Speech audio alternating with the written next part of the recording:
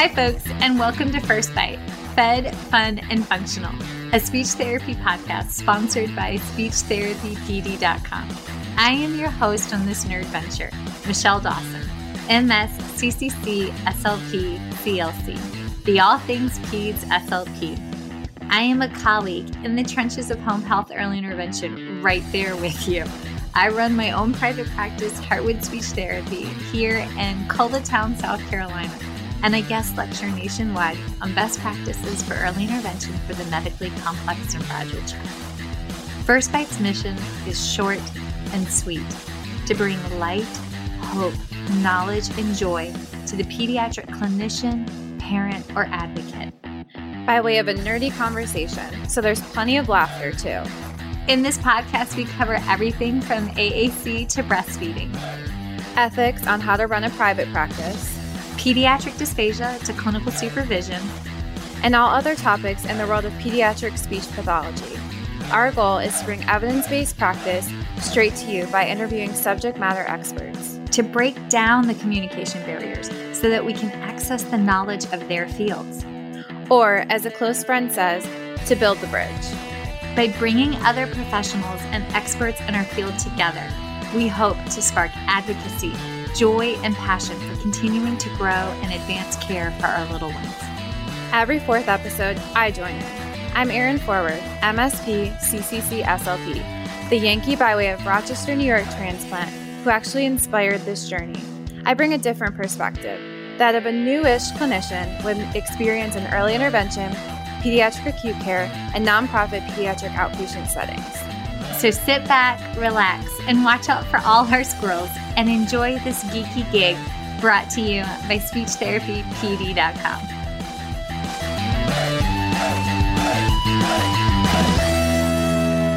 Hey, this is Michelle Dawson, and I need to update my disclosure statements. So my non-financial disclosures. I actively volunteer with Feeding Matters, National Foundation of Swallowing Disorders, NFOSD, Dysphagia Outreach Project, DOP.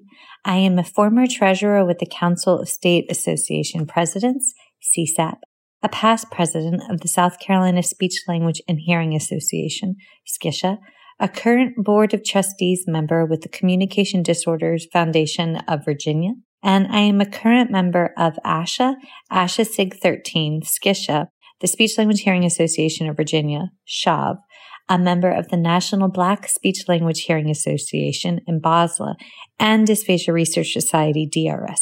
Additionally, I volunteer with ASHA as the topic chair for the Pediatric Feeding Disorder Planning Committee for the ASHA 2023 convention in Boston, and I hope you make it out there. My financial disclosures include receiving compensation for First Bite podcast from SpeechTherapyPD.com, as well as from additional webinars and for webinars associated with Understanding Dysphagia, which is also a podcast with SpeechTherapyPD.com. And I currently receive a salary from the University of South Carolina in my work as adjunct professor and student services coordinator. And I receive royalties from the sale of my book, Chasing the Swallow: Truth, Science, and Hope for Pediatric Feeding and Swallowing Disorders, as well as compensation for the CEUs associated with it from SpeechTherapyPD.com. So those are my current disclosure statements. Thanks, guys. The views and opinions expressed in today's podcast do not reflect the organizations associated with the speakers and are their views and opinions solely.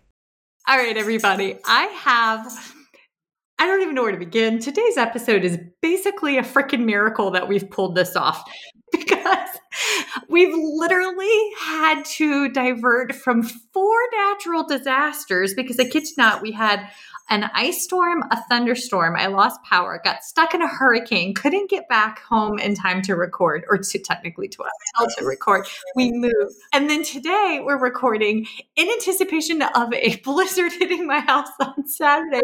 So they're here to clean the chimneys because our chimney doesn't work and we're knowing that we're going to lose power at the new house. So today is a miracle that we're pulling it off. If you hear weird scraping noises, aside from dogs jingling collar. It is a chimney getting clean for safety and not murder. Oh, Lindsay, my basement looked like a murder basement when we bought the house because they literally slaughtered pigs in the side yard and hung them in the basement. So like, I can't make it up. It's a really nice house, but had a murder basement. So the scraping noises are not affiliated with the murder basement. They're affiliated with the chimney.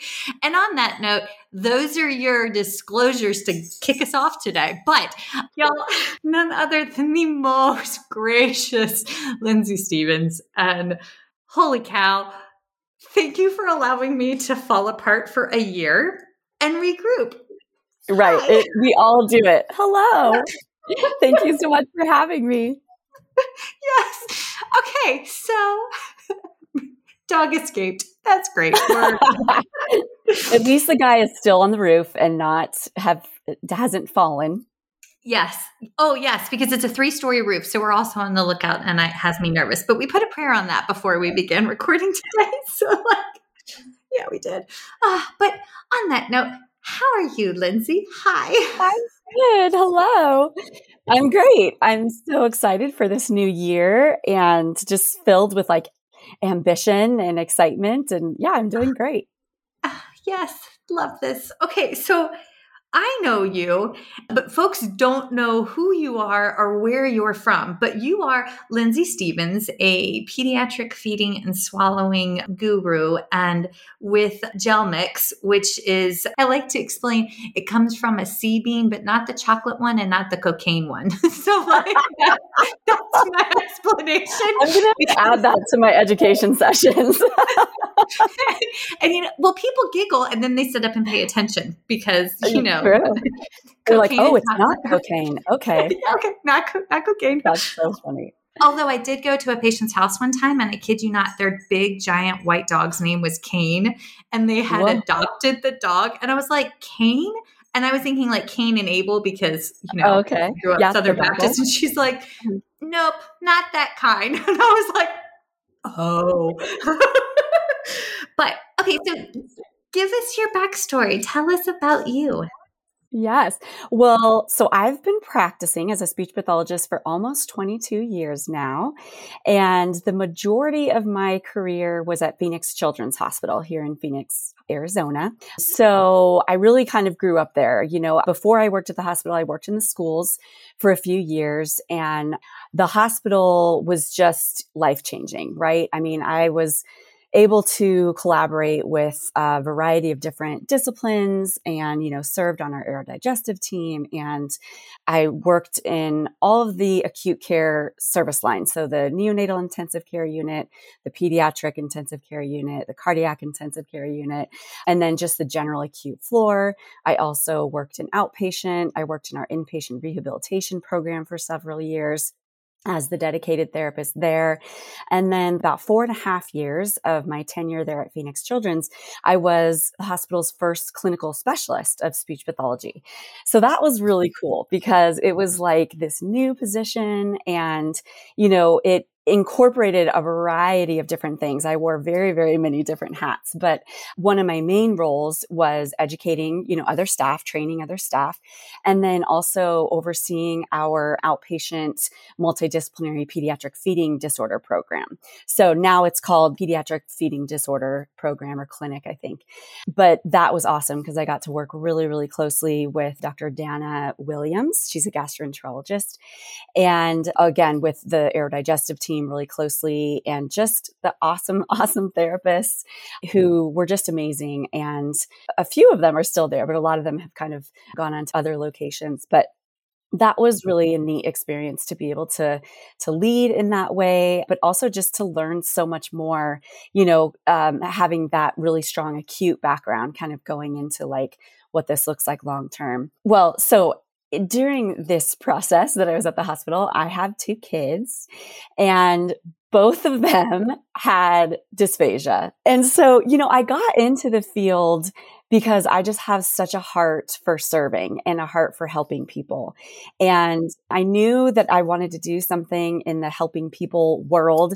I just didn't know exactly what that was going to look like. And when I came upon this career, I was like, oh my gosh, this is perfect, So I actually got into it thinking I was going to work with adults and, kind of like a generic, what do you call those classes that are like the survey class you take? So there was an adult who came to our class who had aphasia. He'd had a stroke. And I thought, oh my gosh, I want to help people communicate. To me, that's like the foundation. I mean, it is like the foundation of how we establish relationships and, and serve one another. So anyway, that's how I got into it. And then after I graduated from graduate school, I got into peds, and then I was like, oh, this is totally where I want to be. So anyway, so both my kids had dysphagia, and my daughter came first, and I was just kind of, in denial. My husband's like, there's no way that she has dysphagia. So, but she was coughing and choking when she was breastfeeding, and she ended up having some food allergies and reflux and a minimal type 1 cleft. So a deep intraretinoid notch. And, so she saw all the specialties and all the things. So that definitely gave me such a different perspective for being on the parent side. I was working in the NICU actually at the time when I was pregnant with her. And, each week would go by and I'd be like, oh my gosh, okay, 27 weeks, 28 weeks, like, okay, kind of see these kids at those stages and just be so thankful for the health because you can just see everything that goes wrong. And it's just a miracle. I mean, it's just such a miracle that God designed our bodies the way he did and that everything comes together and works the way it should. So anyway. I love you. You just, I just do. You just radiate joy and hope. And I distinctly remember because I had 2 preemies, and did bed rest with both of them. And every week I ticked off, but I did EI home health. And so I would get them when they were out of the NICU, but I'm like, okay, I remember this patient was born at this week, this patient. And so I ticked it just like you did, but from the home health side. So, but thank you for being raw. Okay, so that was your little girl. How old is your little girl now? She's 13 now. Oh, and that's sassy. I know. She has been sassy since she was like 13 months old, seriously. People are like, wait till she's a teenager. I'm like, no, she's like an infant teenager. Yeah, she is. She is, but I'm so proud of her. And, my colleagues at the hospital, when I came back from maternity leave and was talking to them about, oh gosh, she's having these difficulties. I was so thankful for them because it's so hard to wear, as you probably know, your mom hat and your speech pathologist hat, right? Oh my gosh. And I felt so pressured to do that. But anyway, I came back to the hospital after maternity leave, and my good friend and my colleague, Kelly, had just really helped me navigate everything. We finally got modified Barium swallow study and, got into the right professionals. And actually, Dana Williams was the one that saw my daughter. She was the one that I worked so closely with at Phoenix Children's.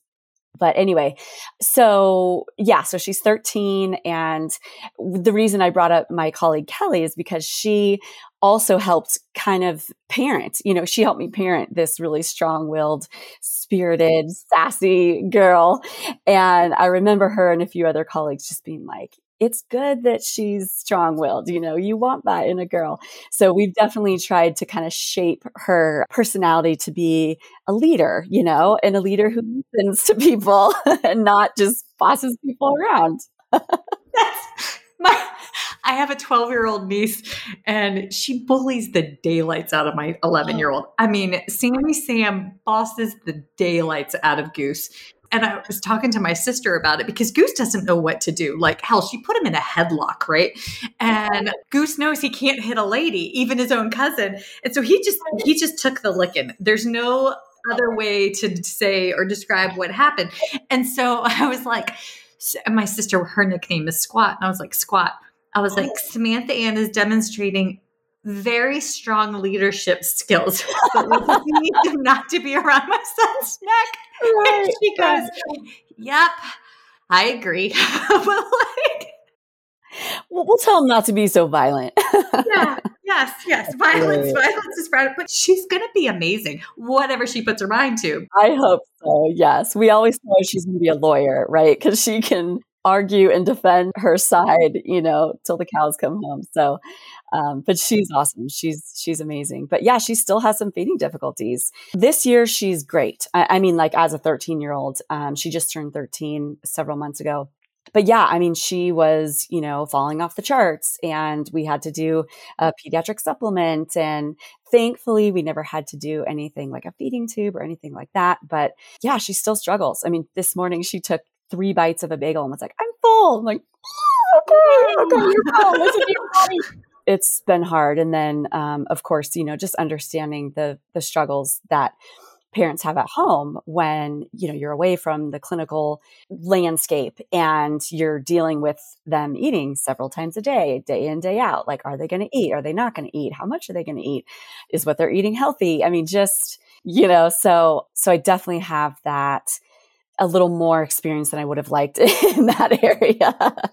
But it definitely gives me such a good perspective when I'm working with families, because I can definitely understand where they're coming from and all the challenges, and, dealing with the physicians who don't know what they're talking about. And that was actually one of my first challenges. Was her pediatrician, when she was born, literally did not understand swallowing, didn't know what a modified Barium swallow study was, didn't understand really what dysphagia was. And so that was eye-opening. I was trying to educate this physician at the same time as I was trying to advocate, for my daughter. So I just spoke with a lovely lady, Marianne, if you're listening. It was lovely talking with you. And Marianne works here in Virginia in the same state with the children's health care system. And she was talking about this case that she had, and she was having to advocate, and her frustration with the specialist and the doctors simply not knowing why she wanted a referral to GI, why she wanted a referral to these places. And she was like, it's as if they've never heard of this before. And folks, if you're listening, a gentle reminder, they probably haven't heard of pediatric feeding disorder. Let's be honest, this diagnosis code is 2.5 years old.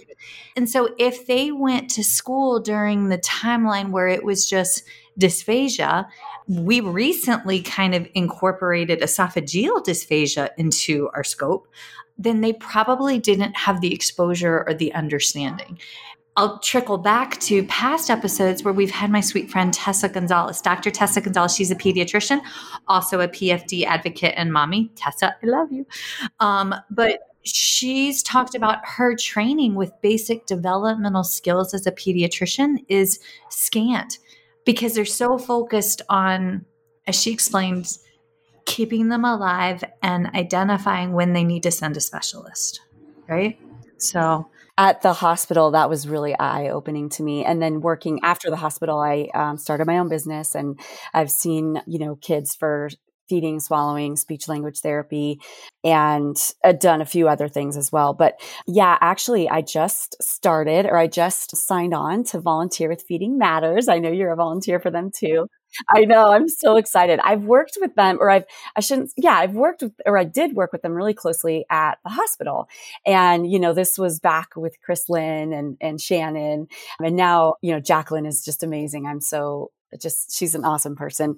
Anyway, I'm just so excited to be doing this. And the reason I bring it up is because it's going to be basically educating physicians in the community about pediatric feeding disorder and feeding and swallowing difficulties. Because I think, going back to what you're saying about how they don't really have a great grasp on development and they focus on other things, which is exactly what they should be doing. We want doctors to keep us alive, right? I mean, historically, feeding and swallowing problems have been acknowledged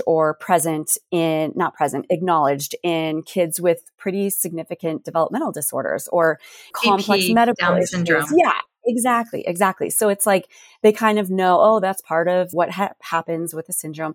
But, these typically developing kids, like my kids, like they're typically developing. I mean, they have their quirks, but they, I'm sure they're going to listen to this one day. So hi, Ashley and Bryce, I love you. But yeah, I mean, they're typically developing. So that was another thing that just, I think, threw off so many physicians was like, wait a second, they don't have Down syndrome. They don't have cerebral palsy.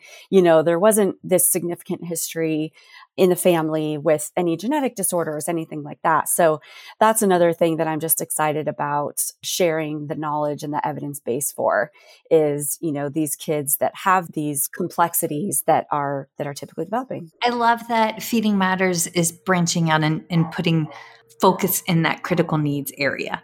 So folks, if you're listening and you too are frustrated with the lack of education in your community around PFD, you can schedule a few minutes on your lunch break, or if you're in home health, do a drop off or a drive by of Feeding Matters literature to a pediatrician's office. Those little moments, and reach out to them because they will train you in what to say and how to do it. But those moments are impactful. One of the suggestions that I give and that I've given for years is when you have a patient that has a new diagnosis and it's maybe your first time working with this pediatrician's office, after you've done the report, write up your report, write up your plan of care, staple it together, hand deliver it to the pediatrician's office. Ask to speak to the referring nurse. Ask to speak to the pediatrician's nurse, especially if you need referrals out to like an allergist or an ENT, and bring donuts or something. If you feed them, they will come. Also, do you remember my big fat Greek wedding? And they're like, the man is the head of the house, but the wife is the neck, and she tells him where to look. Dude, the nurses are the neck. Okay. Oh, so true. So true, right? And I don't say this just because I have two sisters who are nurses, but like, I know. But if you lead with kindness and seeking to understand, instead of just living in the frustration, and trust me, I have enough Irish in my blood that I can live in the anger. Family's dark Irish. We are what we are. But did you say dark Irish? Dark Irish. That's what my dad called us. We're dark Irish.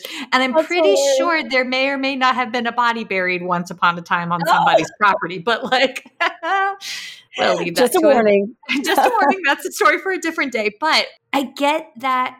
And I commiserate with that frustration. But this is something that we can do that's actionable and joyful and can turn the tide. So there's that.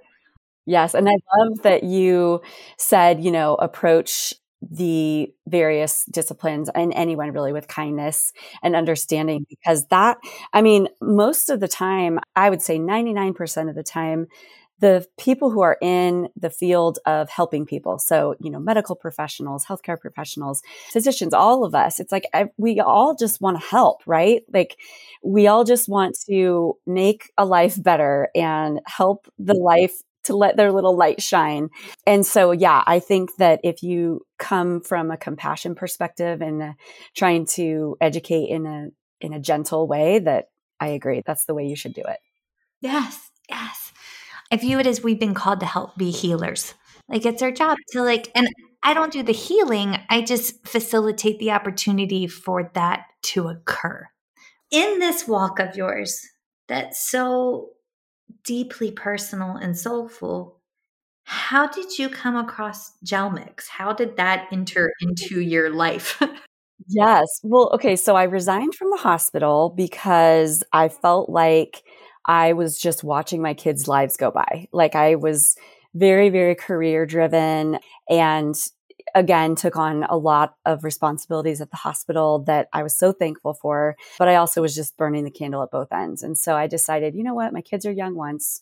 They kind of had a lot going on at that time. And I thought I need to take a step back and just kind of be able to focus on them. And so what I wanted was more time. So I still wanted, obviously, to be a speech pathologist and be professional and help people in that way. So like I said, I started my own business, and I also did a lot of home health. I worked for another organization. I saw several, kids for in-home health.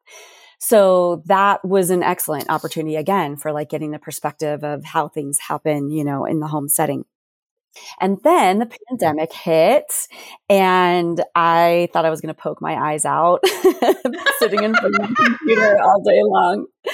That was such a hard time. I know everyone says that, and everyone has their own perspective of why that was so hard. But that was so hard. And I just got to a point where I was like, I don't feel like I'm helping anymore, doing telehealth visits and things like that. So when I worked at the hospital, Melissa, our COO, she had done, site visits, and she had come to Phoenix Children's Hospital. And this was probably in 2011 2011. The company got started in 2010 with Gelmix. And anyway, so I had met her and I just really loved her energy and I believed in the product. We used Gelmix and PureThick at Phoenix Children's extensively. And I also was at the hospital when the whole debacle with xanthan gum thickener came. And so I have been in the field, and you're probably the same way, long enough to see the pendulum swing, So it was okay. Did you just call me old? You called me old. I love you. Sorry. Accomplished and experienced. This is not just messing. That's why we have Botox, and mine was freshly done. Right. Man, I need to get on that. Anyway, so yeah. You look amazing. Botox. Oh gosh. Anyway, so, I definitely have been through the various perspectives and, I feel like I have a strong opinion that thickening can be helpful when other opportunities or other strategies that we have in our toolbox aren't effective or aren't consistently effective. So I reached out to Melissa, and I definitely feel like it was a God thing because I had been praying about wanting to do something different, wanting to help. I feel when I'm not helping, I feel really down. I feel really down when I feel like I'm not contributing, whether it's to my family or to the world or, however it may be. So anyway, so I reached out to her and I said, I'm looking to do something a little different. Do you remember me?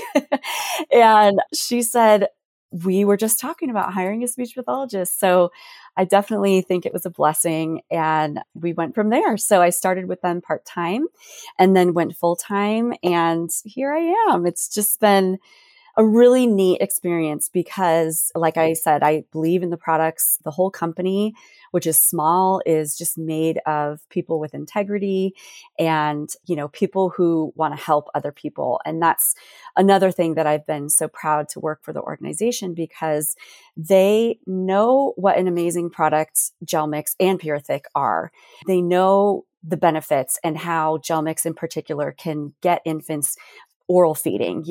Gelmix can give them those oral feeding experiences to help with oral feeding and oral motor and oral sensory development. And so they want to get it into everyone's hands who needs it. So they really are doing a lot of things at a national level to try to just get it covered by insurance. And, we have a discount program that I can talk about a little bit more that helps get our products into the hands of low income families. Yes. Yes. We have to go there. And I got to be honest, this is tricksy, the conversation that we're about to have, because of what you just alluded to. We have been around long enough to see where xanthan gum was pulled from the market for children 1 or even 2 years and younger, because there is the research to talk about where it can trigger necrotizing enterocolitis within the small intestines, specifically at the watershed region between the duodenum and the jejunum, like where those two sections, because you have 3 sections of your small intestines. Here's your anatomy lessons, folks. You have the duodenum, the jejunum, and the ileum. The duodenum is that first portion after your stomach. Now, in that section, your body is still breaking down the food. Your stomach hasn't completed the process. So the duodenum actually pulls in some of your digestive enzymes. This is where like the gallbladder and the liver actually contribute. And it breaks down the chyme. It looks like chyme. Chyme. It breaks it down further. And then in the watershed region, it's where it goes from breakdown, like digestion components to the absorption piece, right? But that juncture is maybe not the sturdiest of designs for those that are predisposed to breaking loose. That is the simplest terms that I can go with. Now, that being said, xanthan gum thickener absolutely has a purpose and a place in older populations. So much so that, I can let the cat out of the bag. I'm actually getting ready to interview the founder of Simply Thick also in the future. He's coming on. The nicest guy you're ever going to meet. And he gives warm hugs. He's like Olaf. So like, I believe in a good hug, but there is a purpose and a place for it in our older populations. Just like there's a purpose and a place for gel mix and Purithic in our younger populations, because not every infant or toddler is going to be able to utilize different flow nipples in order to be successful, right? It's just a statement of fact, whether that be because of craniofacial differences or maybe severity of a bleed, and now they have hemiparesis or hemiplegia on one side. There could be a litany of reasons that it is indicated, and that is okay.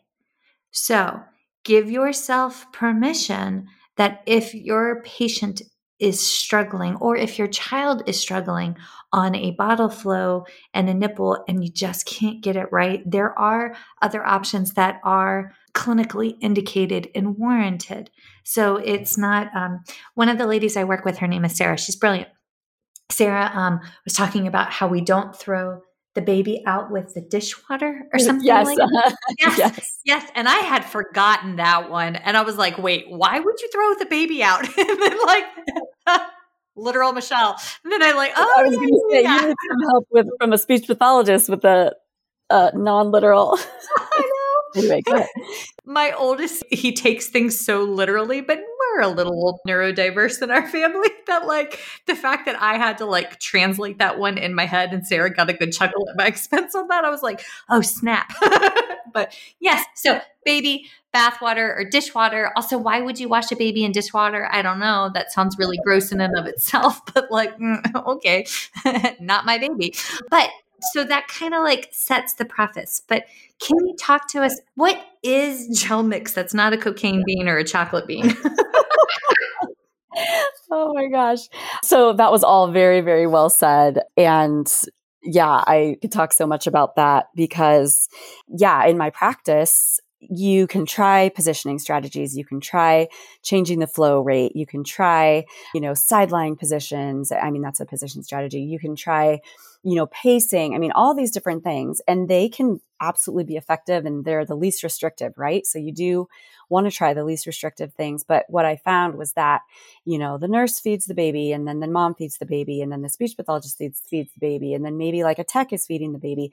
And so not everyone is understanding the things that need to be put in place to feed this baby safely. And so what happens is that the baby's like, generally they're having a safe feed, maybe one out of every 24-hour shift, or 12-hour shift. So I had a thought. Some people, and let's be honest, a lot of us don't actually get a pediatric feeding disorder class.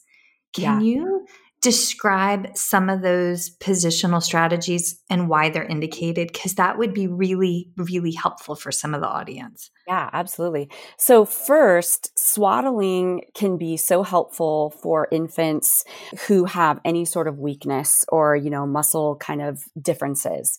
And that's because you want a strong foundation in the trunk and the hips. And, that applies throughout our entire lives, right? But especially with infants and toddlers and kids as they're feeding, you have to have a stability in the core and at the hips. So that nice tight swaddle provides that stability for them. And then, upright, semi-upright feeding has been demonstrated to be safe because literally, like if you think about, your head tilting back, a lot of people feed a baby maybe laying down or, they're kind of holding them flat. The milk is just kind of going to the back of the throat.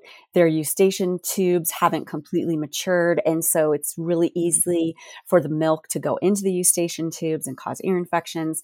And then again, it's really easy to just have the liquid flow into the airway.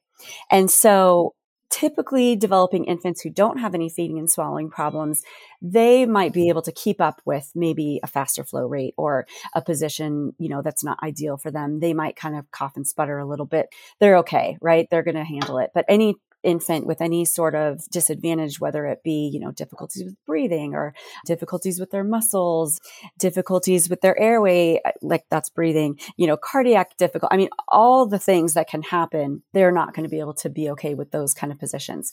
So the semi-upright swaddled position is ideal. And then there is a lot of research too on the sideline position. So when babies are feeding in a sideline position, it literally allows their rib cage to move better and has been shown to, help them coordinate that suck, swallow, breathe better. And so they don't have as much of an opportunity to get uncoordinated or incoordinated and then have those episodes of, aspiration. And pacing too, there's a lot of research on that as well and how helpful that can be. But like I said, it just is hard if the same person's not feeding the baby all the time. That's life, right? Yeah. And then when I think about pacing, and placing the bottle, and like I had negative encounter with a clinical supervisor one time, and I was a CCC-SLP, but she was still my soup. And she told me I was pacing wrong because I was pulling the entire bottle out of the patient's mouth. And I was like, but here's the catch. This infant can't breathe with the bottle nipple in their mouth. Like, I need to get it out. And then lo and behold, like the kid had like laryngomalacia and brachymalacia. And it was just like destatting and like rah, rah, rah, rah, all of these things. But I will never forget, it was in that moment that I thought, that's when I realized clinically how one strategy can't be applied to everybody the same. Every child's unique etiology or etiologies influences their treatments. But it was just clear as day. Remember thinking, okay, but that worked for this child, but it's not going to work for this child. Yes. So it's okay to take the bottle out. Exactly. Yeah. There are some infants that when you try to tip the bottle down and keep the liquid out of their mouth, they're going to keep sucking. And so they're not pausing to breathe. And so, yeah, you absolutely have to take it out of their mouth sometimes. That also just goes to show, I mean, definitely that not every strategy applies to every person, every infant, but also that there's so many ways to mess it up. So it's like, that's what I would find is I'd put these strategies in place and, post something at the bedside and even try to put it in an order so the nurses had to follow it. And then it was like, you'd go and you'd see someone feeding them and you're like, no, and you could definitely hear those clinical signs, and so frustrating. So again, that's like another indication for thickening because it's not a fail-proof method. I don't even know if that's the right way to say it, but it definitely can help. It, the bolus is heavier. It provides more sensory information to the airway, to the brain to start that swallowing reflex. It literally moves slower. So the baby has more of a chance, or the person has more of a chance to start that coordinated process, of the vocal cords closing, the epiglottis folding over the airway, the upper esophageal sphincter opening or being pulled open, by the laryngeal vestibule. And younger kids, it's not as much like that. It's their anatomy is kind of situated to protect their airway more, but it can be beneficial. And I just think that's so important for newer clinicians to know that it's not a black and white issue at all. It's not, should we thicken or not? It's, will this be the right intervention for this particular child or person? That's where, if you are new to the world of pediatric feeding disorders, if you're new to the NICU, the PICU, the floor, if you're new to home health, create your council of elders, reach out, phone a friend. You will find that the bulk of us that have been around for a while, Botox and all, we are here to serve and help shape your clinical reasoning skill. I don't know about you, but I love it when people reach out and call with like questions or like shoot me a text, because it's just like, that means like, also when they come back, I'm like, oh, I didn't suck. My advice was good. Because there's always that fear of like, was that good advice? Totally. Yes. I'm so passionate about education and, just helping, giving the information that I've learned, over the years to others. And even though I've had over 20 years experience, I still am like, oh, was that the right thing? Okay, I'm going to look it up. I'm going to, to do all these things. And it's like, I know what I'm talking about. I just need to trust myself, but always being open as well to, maybe you're not right. And maybe there is another perspective or another evidence base that you haven't discovered. Yes. Okay. So then what to you are the signs and symptoms that you would say, hey, this patient looks like we need to consider thickening? Yeah, it can look different by age. So infants, their cough reflex is not fully integrated yet. So infants, they can still cough, definitely, but a lot of the times they don't cough when something goes down the wrong way. So what they tend to do is they tend to, like, as you're holding them, you have your hand on their back, you can feel like a rattling or a congestion is kind of what I call it. And then they also tend to just kind of shut down. So those are the little ones who might be falling asleep after the first, 2 sucks or 3 sucks. They may experience, this is more significant, but experience apnea or bradycardia or tachycardia. So essentially, like, their homeostasis is not stable. Yeah. Wait, translate bradycardia and tachycardia for those that are not familiar with those terms. Yes. Okay. So apnea is they stop breathing. Tachycardia, their heart rate is up. It's higher than it should be. And their body's working too much and they really can't focus on the coordination of sucking, swallowing, and breathing. And then bradycardia is when it goes down, their heart rate goes down.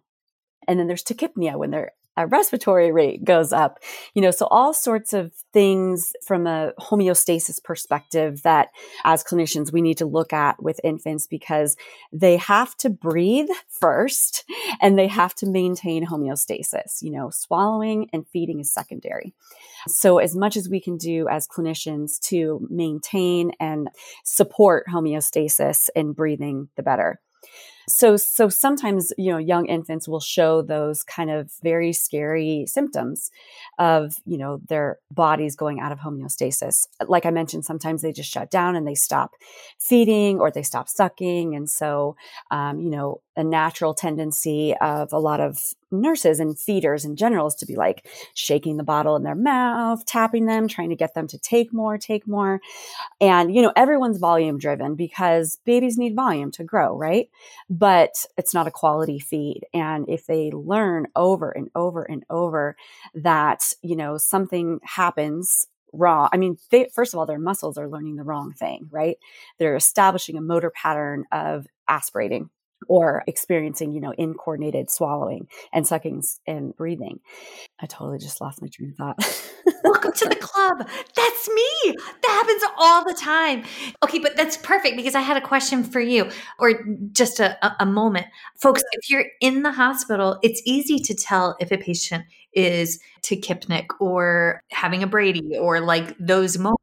But if you're home, if you're in home health, if you're in an outpatient clinic and you don't have the luxury of having everything right there, you're looking for color changes in the patient, in the toes, cheeks, fingertips. Look at their ribs, look at their clavicle to see if you can see muscle pulling.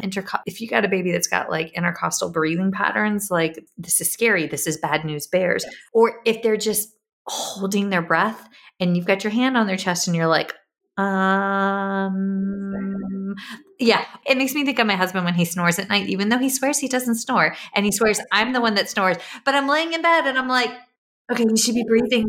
Yeah, just like you can't elbow a baby, but maybe elbow your partner.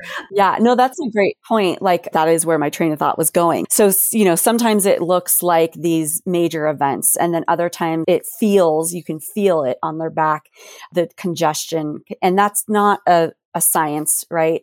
And cervical auscultation is also not a science, but there is some information to kind of support doing that.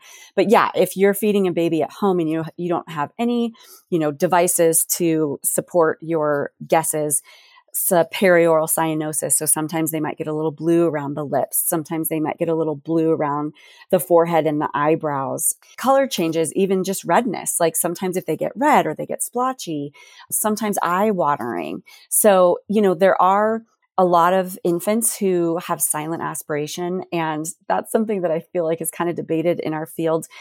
Silent aspiration, they didn't cough. And it's like, yeah, they didn't cough. But as a trained professional, I can still tell that they had something going on because of these subtle changes that you're seeing.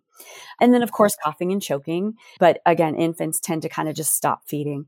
And then in older children, even out of the infancy stage, coughing and choking, it can also look like frequent respiratory infections, kids who sometimes are diagnosed with asthma. And it's like once they get on a regimen where they're safe, they don't have asthma anymore. It's really interesting. So those kids that come in or that you see that have a long-standing history of, oh, they had RSV multiple times this year and they had pneumonia. I mean, not just pneumonia. Pneumonia is respiratory infections, bronchiolitis.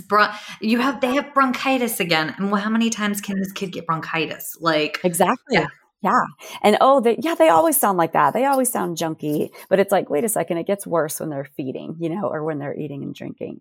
So yeah, those are definitely some indications.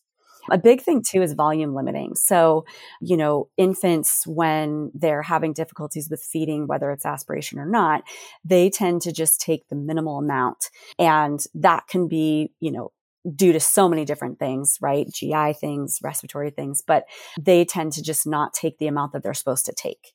And that's not always the case. You definitely see kids who are taking all the volume they need and they're just like continually aspirating. But yeah, sometimes volume limiting can be a factor. And then as kids get a little bit older too, and they start having more a say, right, in what they eat and don't eat, feeding difficulties. So I've seen several, children who it's like, oh, they're a picky eater. Oh, they only eat this one type of food.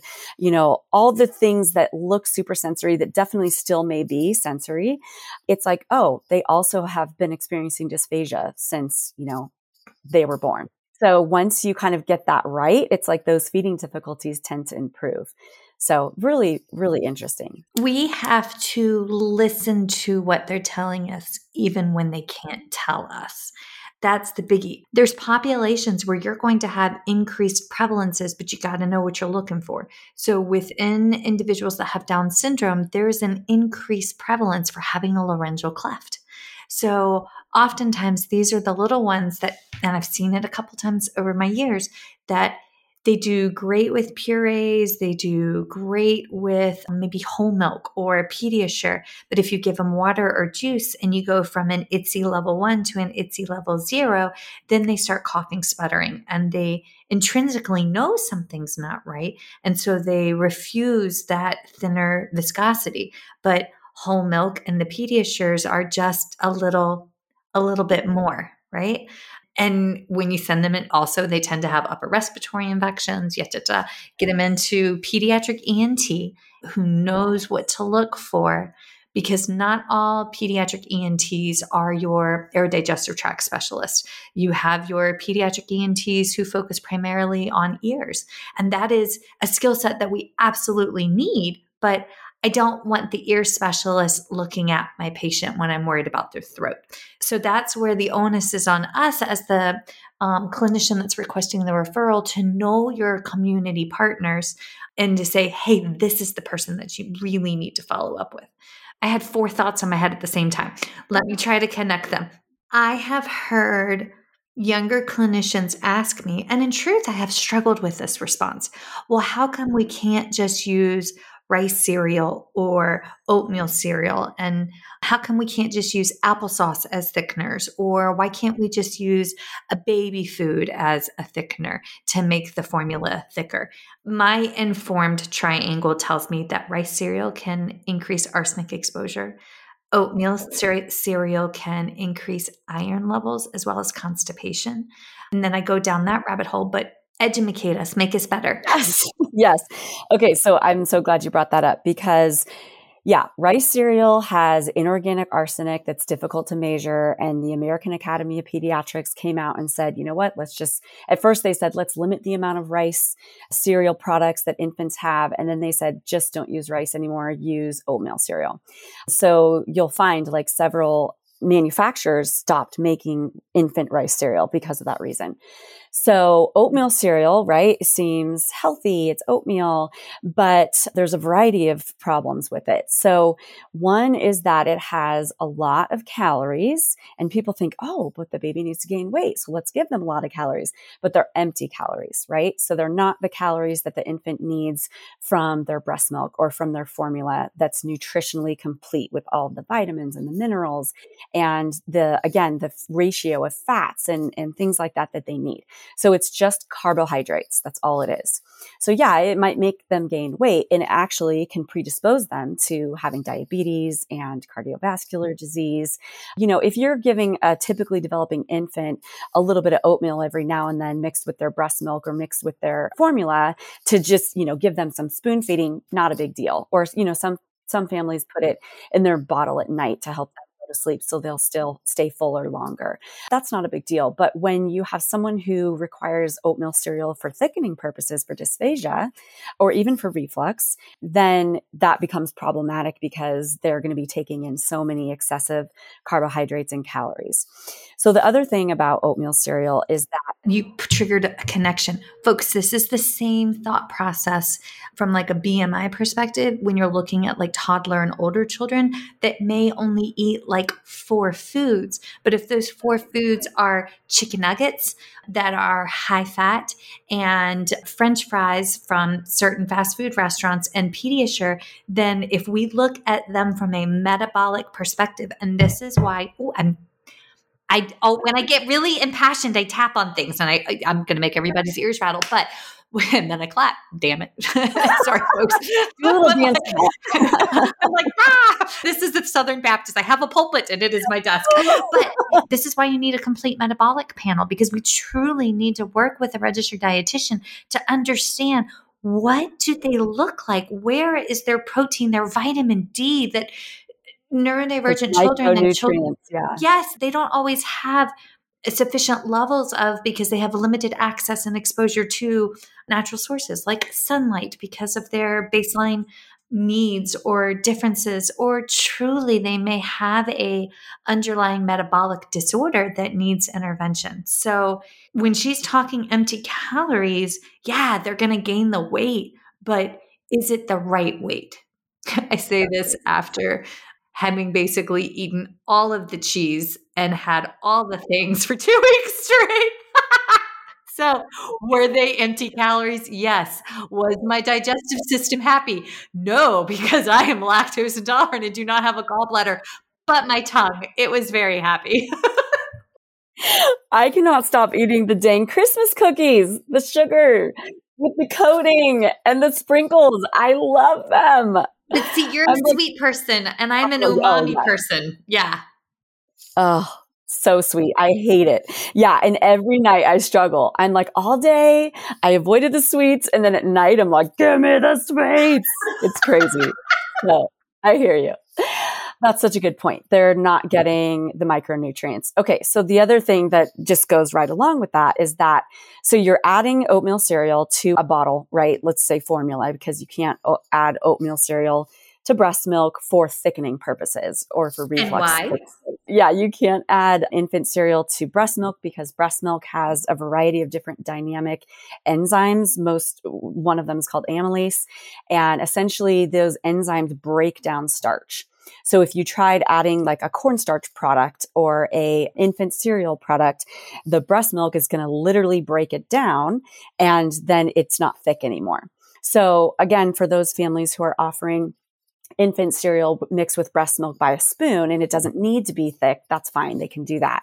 But when you're needing it to be thick for whether it's reflux or I should say regurgitation or dysphagia, it negates the purpose. So I remember at the hospital in the NICU, trying to keep these babies on breast milk and trying to be like, okay, if they can eat it in 5 minutes, then, it's going to be fine for 5 minutes, but that's just not the case. And that's too unpredictable. So anyway, so definitely don't use infant cereal in breast milk when you're trying to thicken liquids for regurgitation or dysphagia. So say the baby needs to take 3 ounces of their formula and you want to add oatmeal cereal, right? And you're going to, maybe you're thickening to a level 2 mildly thick consistency. So you're adding, several teaspoons per ounce. And so now you don't not just have 3 ounces. Did I say 3 ounces or 2 ounces? I can't remember. Let's go with 3. So say you have 3 And the baby needs to take this 3 ounces of their formula because that's where the micronutrients are. That's where the vitamins, the minerals, and the fats and all the things are, the carbohydrates that they need. Now you're adding bulk, right? So you're adding like a half ounce, let's say, to this volume. So now they have to drink more volume to get all the liquid that they need. So that rarely happens. And again, most of the time, these little ones are limiting their volume. So they're not taking their 3 ounces. And now you've added, and now that they're taking 3.5 ounces or whatever it ends up being. And then they're not taking that full volume. So maybe they took 1 ounce. Well, how do you know that they got the nutrients that they needed from the milk because they filled up on the bulk? It's a big problem. And I think historically, oatmeal cereal has been used because it's cheap, it's easy, everybody knows what it is. And sometimes you have to, right? Sometimes there are situations where a little one who needs to be on thickened feeds can't access gel mix or, for whatever reason, they can't get it. And so sometimes you have to, but there are definitely a lot of advantages of using gel mix over infant cereal. And that's because gel mix is made of 3 ingredients. So organic tapioca maltodextrin, organic carob bean gum, and calcium carbonate. That's it. So it doesn't add calories. I mean, it adds like 10 calories, but they're insignificant, right? It doesn't add calories. It doesn't displace the caloric density. So it's not going to, basically have the impact that the cereal does that I just mentioned as far as volume or calories, caloric density.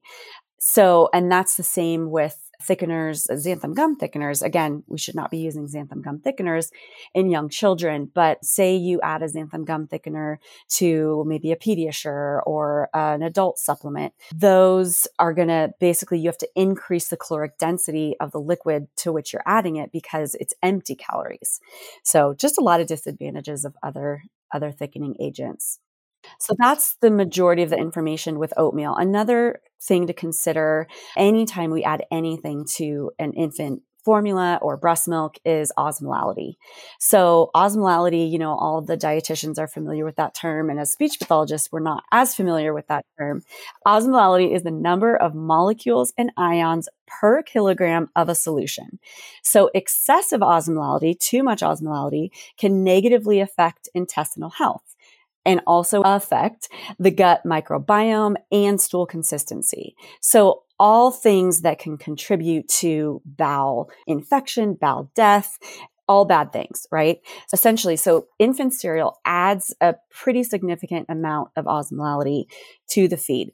So essentially, the American Academy of Pediatrics recommend that osmolality not exceed 450 milliosmoles per kilogram for a breast milk or an infant formula. And the average osmolality of breast milk is around 300 milliosmoles. Infant cereal increases osmolality by 30 milliosmoles per kilogram for every half teaspoon of infant cereal added per ounce of liquid. So that's pretty significant. That's a lot of math. And I'm an SLP, so I don't do math. But that makes it way too thick, right? Like what I need to know is it's not too thick necessarily. It's exceeding the osmolality recommendations, which can then predispose the infant to having problems with their gut.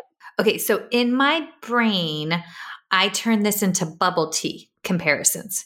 So because I'm visual, right? Like I have ADHD, we're just going to roll with it. So like it essentially means like there's too many of the bubbles in the tea that it displaces the tea and it makes it bad, which can cause gut death, gut blockage, and bad things will happen. Is that kind of it in a nutshell? Is my bubble tea analogy okay? Kind of for the displacement, I think it's okay.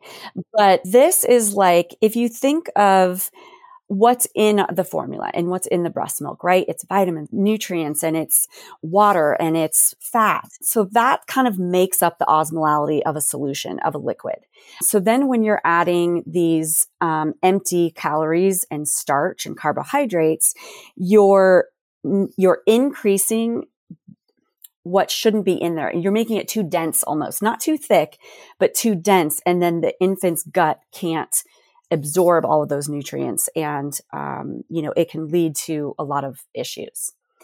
So me, when I have too much cheese, Now I Yeah, understand there you. you Yes, go. There because you cheese go. is too, but give me gooey brie cheese with some fig spread and like I'll eat the whole thing. And then my stomach says bad choices were made. Okay, I'm Right. with you. It's a And I mean, combo of brie and bubble tea.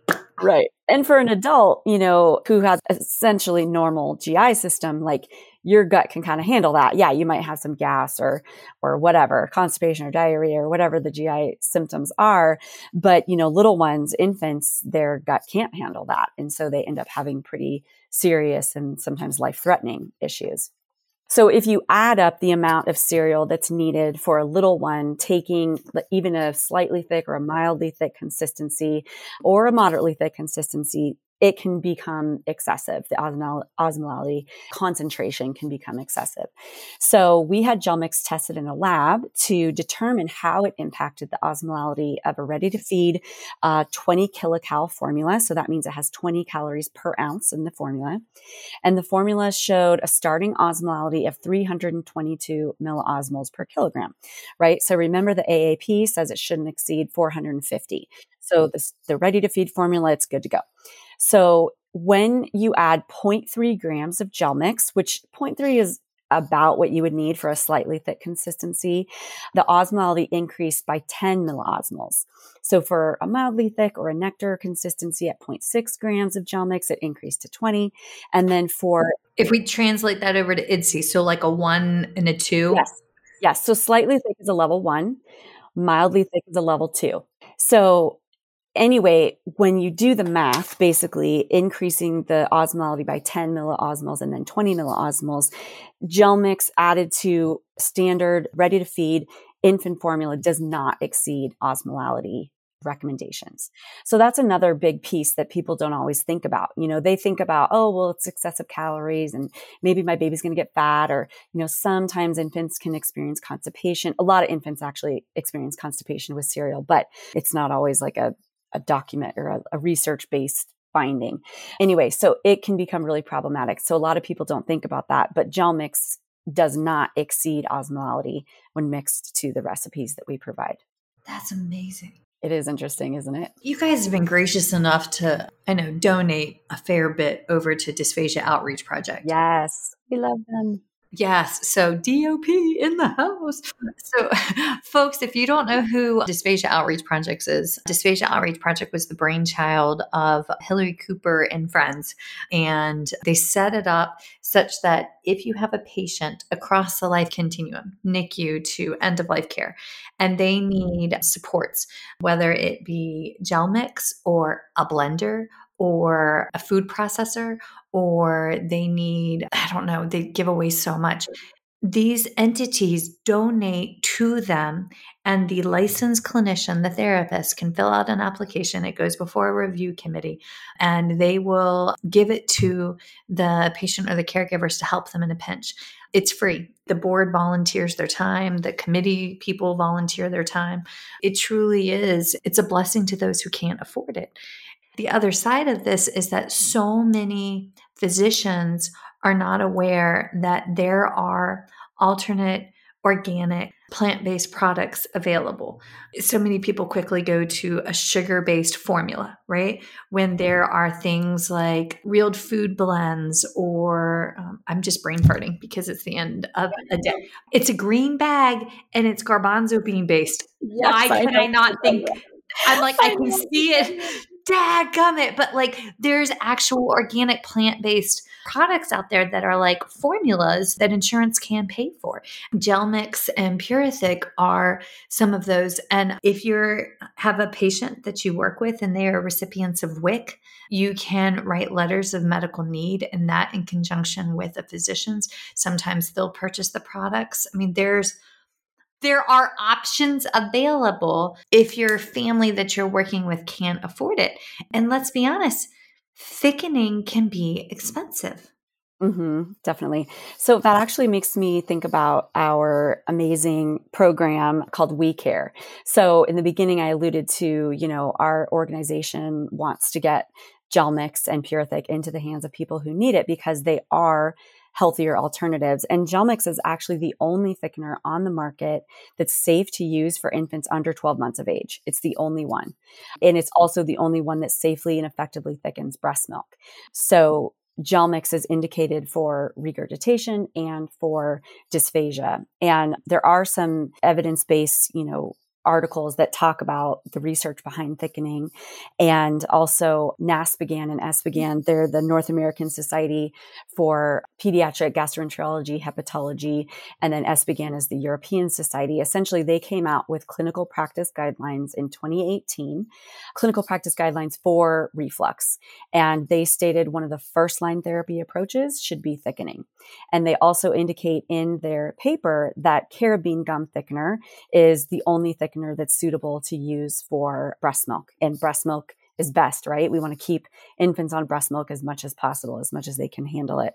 And then gel mix is the only carabine gum thickener on the market. So, well, can you send me those articles so I can add them into the show notes for folks? Because that would be profound. Yes. And I do free education sessions as well through the organization where I present all of the information about thickening. I mean, obviously I'm going to be talking about our products, but I'm giving you like real information about how they compare to other thickening products and why they're better. And I talk a lot about the different research that's out there about it. So yes, I will do that. So our program called We Care. Can you do this online for my students? I mean, I know you're in Arizona, but like this would be so freaking cool for my grad students. That's what I do. Yes. That's what I do. That's my jam. Okay. Well, now I'm like, wait. Okay. So in my spare time, because we have that, I am co-chair, or I don't know what my technical title is, for SHAV, the Speech Hearing Association of Virginia. And I volunteer as the co-chair for their special interest group, support group. I'm cool. I know words. We do research like presentations once a month. Advice does the adults and I do the not adults. But it would be lovely to have you there too. So, oh yeah, I would love to do that. That's great. Yeah. That's one of another advantage of our company, I think, is that, they hire a speech pathologist and, a speech pathologist who's had a lot of experience and has had hands-on experience with using the products. And so, yeah, definitely I can do that. And so anyone who's listening to, just go to our website, which is www.healthierthickening.com or www.gelmix.com. And there's a place where you can sign up for a free webinar. Okay. So the We Care program, basically, Melissa in particular has really worked very hard at a national level to try to get insurance coverage for thickener. So the issue is that all thickeners, no matter what they are covered under one code. And the code is called B4100. So the code reimburses based on weight. So that's why, your nursing homes and places like that are always offering, or I shouldn't say always, are frequently offering cornstarch powder thickeners because they get reimbursed, right? But there are so many disadvantages of cornstarch thickeners and so many advantages of PureThick over cornstarch products. But anyway, so that's why those products get reimbursed. So sometimes our products, which are very light, right? There's only 3 ingredients. It's a fine powder. It just dissolves into the liquid. They won't get covered for that reason. So Melissa's worked very, very hard at a national level to try to get this changed. And she has made a lot of impact in several different states. In fact, Colorado is one state who the Medicaid program was not covering our products, and now they do. So just really exciting.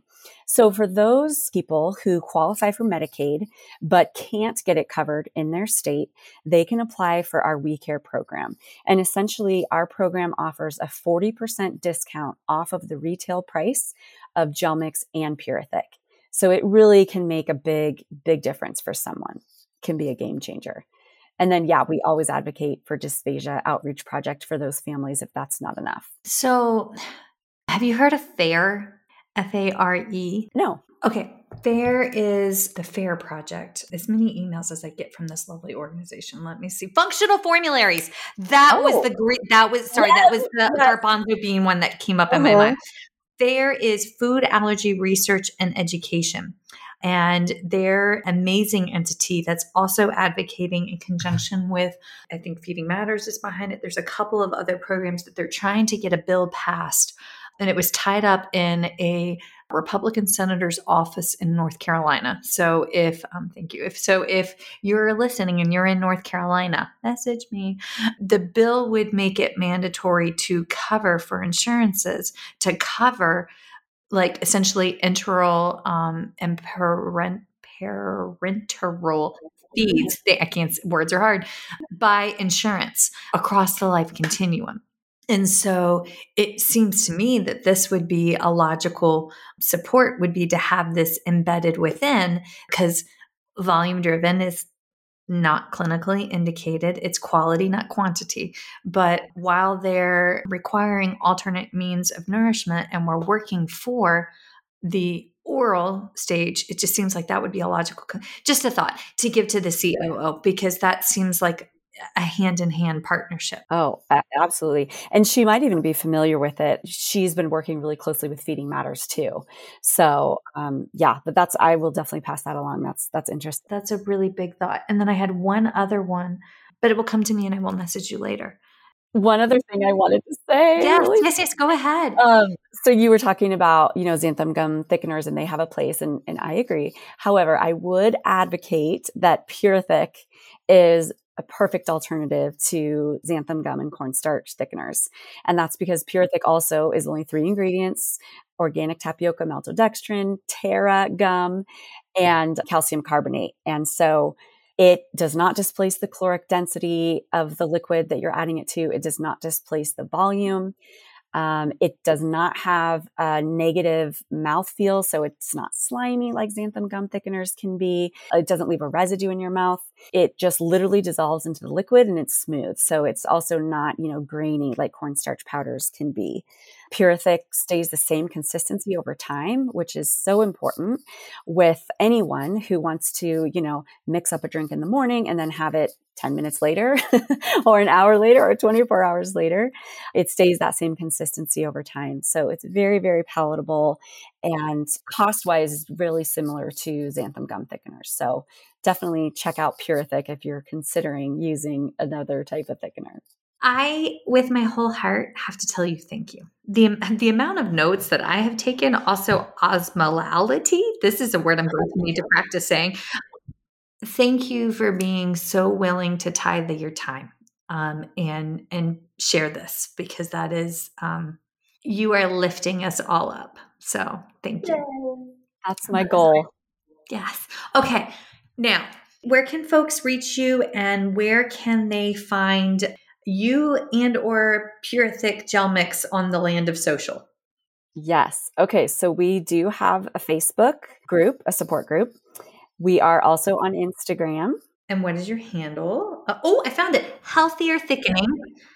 There we go. Following. Got it. Oh, look at there. There's Jacqueline Peterson. I love her. She's awesome. Okay. So we're on there. And then do you have your own email address that you'd be willing to share, or a point of contact where folks could reach you or reach? Yes. Yeah. So my email address is L as in Lindsay, and then Stevens, Stevens, at healthierthickening.com. Thank you. Now, I'm throwing this on you at the last minute, but if folks are listening and they have a little extra love money lying around, is there a location or a place that you'd recommend that they donate it to help someone out in need? Oh, definitely Dysphagia Outreach Project. Yay! Beautiful. And folks, Erin and I can be found on Instagram at First Bite Podcast, also at Erin Forward SLP and Michelle Dawson SLP. We have our own little accounts. Mine's basically food and the kids, let's be honest. Not related to the First Bite Podcast, because products, services, and all things are different. Be sure to check out the First Bite Boutique. But again, totally separate entity and organization. But, and you can find our brand new gear. We have our Fed is Fed sweatshirts and t-shirts, our Chase the Swallow sweatshirts. I love that one you're wearing. It's got a colon on it. And then the Connect First. And we have more coming. We have one that's a hashtag SLPs of Faith. And I'm very excited about that one. Awesome. That's great. Yes. But check us out there. And then thank you for tuning in and supporting First Bite and building our little community and making us stronger. Lindsay. Yeah, and Michelle, you're doing amazing things. So thank you so much for this opportunity. I just am, beside myself with respect for you and what you're doing, and just grateful for this opportunity. Thank you so much. Thank you. And God, thank you for letting me cancel 4 million times and then pay the chimney guy. Thank you for joining us for today's course. To complete the course, you must log into your account and complete the quiz and the survey. If you have indicated that you are part of the ASHA registry and entered both your ASHA number and a complete mailing address in your account profile prior to course completion, we will submit earned CEUs to ASHA. Please allow 1 to 2 months from the completion date for your CEUs to reflect on your ASHA transcript. Please note that if this information is missing, we cannot submit to ASHA on your behalf. Thanks again for joining us. We hope to see you next time. Feeding Matters guides system-wide changes by uniting caregivers, professionals, and community partners under the Pediatric Feeding Disorder Alliance. So what is this alliance? The Alliance is an open access collaborative community focused on achieving strategic goals within 3 focus areas: education, advocacy, and research. So who is the Alliance? It's you. The Alliance is open to any person passionate about improving care for children with a pediatric feeding disorder. To date, 187 professionals, caregivers, and partners have joined the Alliance. You can join today by visiting the Feeding Matters website at www.feedingmatters.org. Click on PFD Alliance tab and sign up today. Change is possible when we work together. That's a wrap, folks. Once again, thank you for listening to First Bite, fed, fun, and functional. I am your humble but yet sassy host, Michelle Dawson, the All Things Peds SLP. This podcast is part of a course offered for continuing education through speechtherapypd.com. Please check out the website if you'd like to learn more about CEU opportunities for this episode, as well as the ones that are archived. And as always, remember, feed your mind, feed your soul, be kind, and feed those babies.